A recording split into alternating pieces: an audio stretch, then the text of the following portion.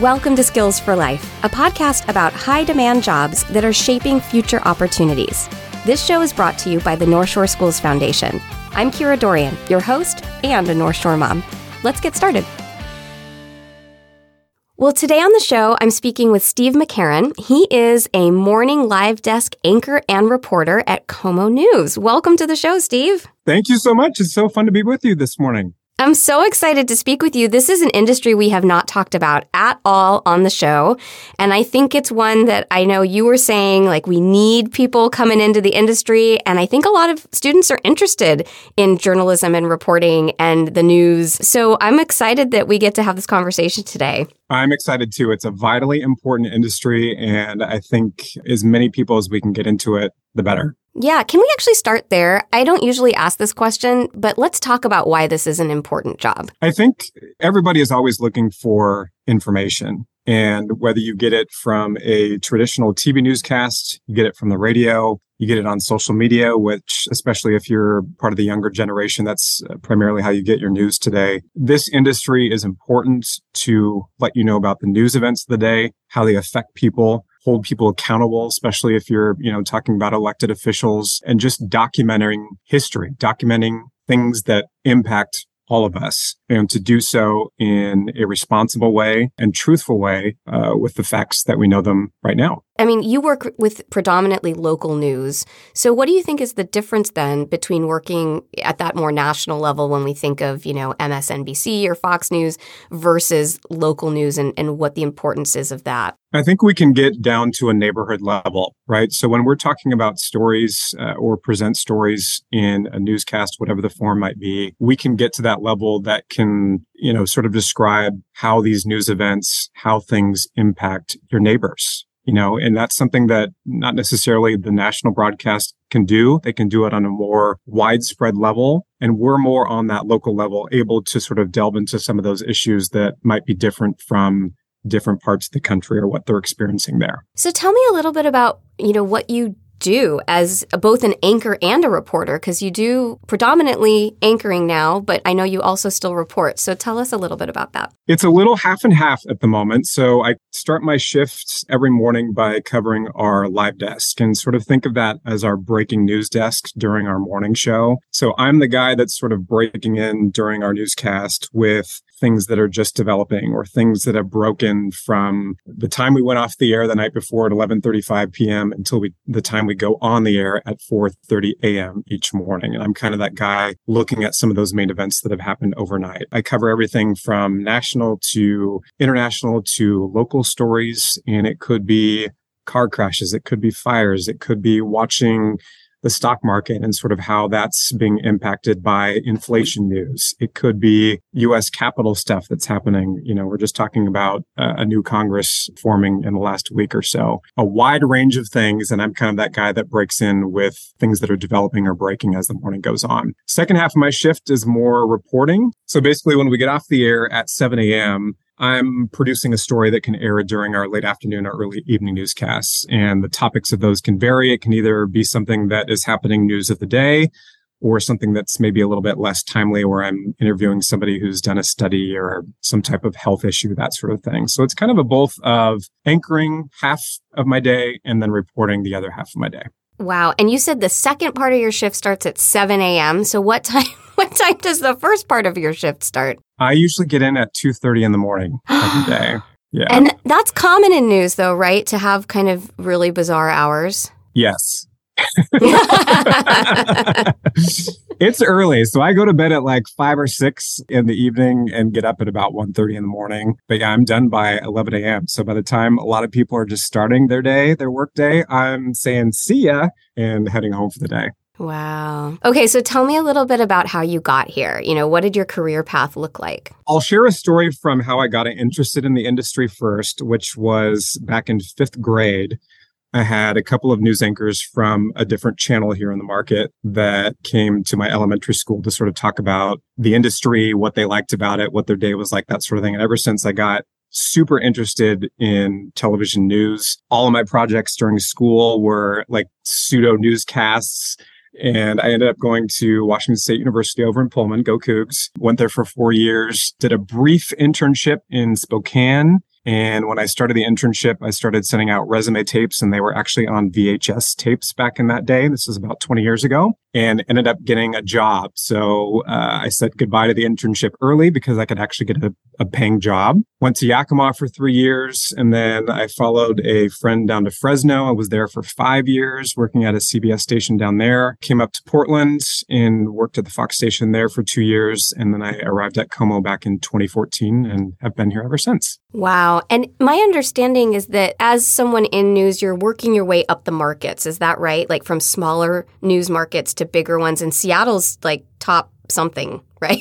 That's the official. I think we've fluctuated from like 11 to 13 recently, but yeah, top 12 generally markets. So it's one of the bigger markets in the country. And that's kind of traditionally the pathway is to start on one of those smaller markets to kind of learn the ropes, so to speak, and then work your way up. But, over my career, that's kind of evolved. So, you can have students who will graduate from college and then they'll automatically go into a medium-sized market. It's rare, but sometimes those college students who have just graduated can get in a top market too. It's just kind of how our industry has evolved over the last 20-ish years. Probably I would even say 10 years. Let's talk about that for a second. I mean, how do you see the industry changing and evolving? I know there's a lot that's been swirling lately, particularly because of everything that people in the news have had to deal with over the past few years. I know you can't, there's no crystal ball, but what do you think it's going to look like in the coming years as our students come out into the workplace? That's the big crystal ball question, right? If you were to ask me the same question when I first started in this industry, I would probably have the same answer in that I don't know. In the 20 or so years that I've been in the industry, we've had introductions of social media, which drastically has changed the game for us. No longer are we thinking about the traditional newscast at 5, 6, 11 p.m. at night. Those are still important, but when you're dealing with a 24/7 news cycle, and people have a device in their hands, aka their cell phones, that they're constantly checking, constantly looking at social media. As stories develop throughout the day, we need to keep up with that. And we need to give those updates, that information out as quickly as we can. So how do I think it's going to evolve? I think it will evolve in other ways that we don't know, right? Cell phones have changed things drastically. And, you have newscasts or stations that are looking at different ways of trying to get information to people. So whether it's through your traditional social media methods like Twitter, Facebook, Instagram, updates, TikTok, is a recent development in the last couple of years. Newscasts or news stations that are looking at doing podcasts to try to reach a different audience. Particularly with us at KOMO, we tend to have an older audience that watches us on television. So I think for us, we're trying to think of different ways to sort of reach a younger audience, whether that be through social media, whether that be through podcasts, whether that be through some other avenue that maybe we haven't even thought of yet. And I think that's going to continue. You talked about, the emphasis on finding credible sources, which has been a big topic of conversation, especially the last couple of years. I think we still provide a very important service locally to our community. In that there has been, you think about the pandemic 2 years ago when we knew nothing about this virus that was sweeping the globe and people were looking for information on what it was, precautions that they should take, what was the science behind it, that sort of thing. And we were very important during that process and still continue to be sort of sifting through that information, going to experts about what this pandemic is. Why are we, asking people to put a mask over their face, trying to figure out the science behind a vaccine? Viewers came to us for answers about something that we knew nothing about when initially arrived in the U.S. So that, I think, is an example of why we provide such an important service to people. And you think about all of the disinformation that's out there that people post on social media. Well, we're one of those sources where you can come to get information that's been verified. It's sourced with experts. It's us asking the questions. It's us holding people accountable. And so I think that's going to continue to evolve in ways that maybe we don't even know right now, which is kind of a scary thought, but it's how the world works with the industry. So tell me a little bit about if students are interested in pursuing this, what would the college track look like? What should they be studying in school? What classes maybe should they even be taking right now? What can they be doing right now while they're still in high school? And then if they're not interested in pursuing higher education, what does that path look like? I think for the higher education, and I can only speak for folks who are looking to be on air. So reporters or anchors, that sort of thing, maybe producers too.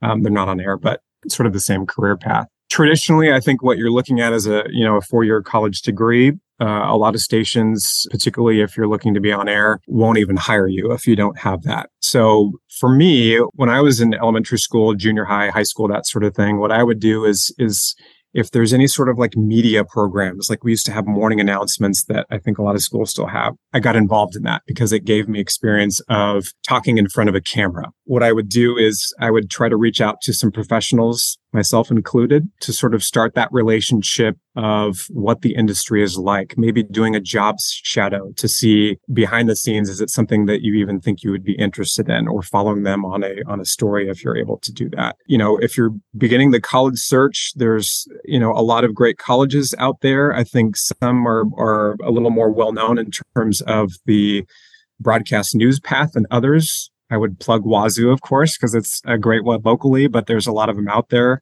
USC has a great program. Missouri has a great program. Northwestern has a great program. Syracuse. As you're looking at some of these colleges that have these career paths, actually go out and see what their programs are like. What can they provide you? The thing I liked about Wazoo is we had an opportunity to do a newscast every single day. And halfway through the semester, those newscasts would be live. So not only did you have a chance to put a newscast together, go out and actually shoot stories and edit them yourself and gain that experience at the college level, but then you also had opportunity to do that during a live newscast. And you're getting that experience as, an 18, 19-year-old at that time. So, if there's anything that you can get yourself involved with at the junior high or high school level that's somewhat similar, think about putting on morning announcements. Maybe you have a media class where you're learning how to edit on a computer, edit video and audio together. Maybe you can do a job shadow at a radio station, just anything that sort of gives you that experience of presentation where you can talk in front of people, or talk in front of a camera, talk in front of a microphone, because it's a little bit different than just sitting next to somebody having a conversation. If you're not looking at doing a college degree, that sort of thing, if you're looking to be on air, I would say that's probably a little more difficult. We have some photographers here that have started within the past year that have no news experience before, which is something that I had never seen up until the last year or two. They have experience shooting film or some other visual projects, but they've never had news experience. And that's kind of a different beast, but they're quick learners. So, they can learn how to edit news stories on very tight timelines, which we deal with all the time, or they can learn how to shoot a news story, which is a little bit differently than what you might experience on a movie set or something along those lines.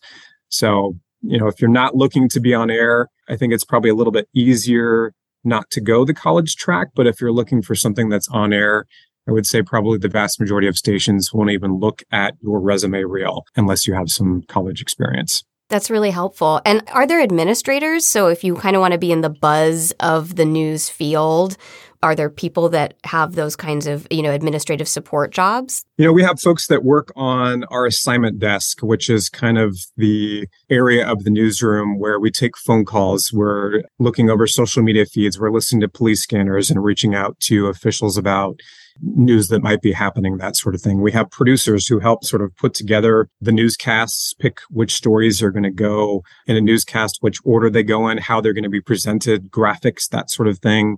Engineers, we have a great engineering team that helps keep us on the air with all the behind the scenes stuff. Folks that work in broadcast production. So either they're directing or they're doing audio, they're running the teleprompter. Some stations have camera operators, although I think when you're in a bigger market, that's not a job that is necessarily around too much anymore because of automation. But there's a lot of things, if you're not looking to be on air, if you're not looking to be a photographer, there are so many other aspects of this industry that you could look into that might be of interest to you. And they're really interesting jobs too. That's great. I love it. Okay, so I would love you to tell us just a little summary of why you love your job. Maybe, do you still love your job? I love my job, and I wouldn't be in it if I didn't love it. And I would say that the thing that I love most about my job, I am always meeting somebody new every single day, or interacting with somebody new every single day. And every day is different. So when I step in the newsroom at 2:30, 3 o'clock in the morning, I don't know what my day is going to look like for the next 8 hours. I don't know how it's going to evolve, but I'm sort of there for the ride. And I sort of look at my job as I'm helping to record history. Now it's local history, but I'm helping to record that. So as news events affect our community, as news events affect our region, I'm helping to document that and help people make sense of it and figure out how it's affecting people and holding people accountable for the decisions that they make for those that are in power. And I leave at the end of my day having learned something new every single day, which is something that not a lot of jobs can say, right? You're not always learning something new, but I can say that. How amazing is that, right? That's so cool. I love that. I love that. If you could look at your 18-year-old self and give him just a little piece of advice, something you wish our students to know, what would it be? I think I would say, don't be afraid to be yourself. When I first got into this industry, and I think, a lot of people do when they're looking to get into TV news, they will look at people on television and try to emulate them. Right. But what makes each of us unique that get into this industry is sort of what we bring to the table. I think personally for me, since I'm part of the LGBTQ community, is for the longest time when I started my career up until I arrived in Portland back in 2012, I was afraid to share that aspect of my life with the audience. Now, granted, we've evolved over the past 20 years, but I've gotten a lot more comfortable making a comment of, my husband and I did this, whatever, on air. And I think for the longest time, I was afraid to share that aspect of my life, essentially being myself or being my full self on TV. Because the viewers, I think, can pick up on that if you're not being yourself. Don't try to emulate somebody else. Be yourself, because I think that helps us all in the end. I love that. What wonderful advice. Thank you.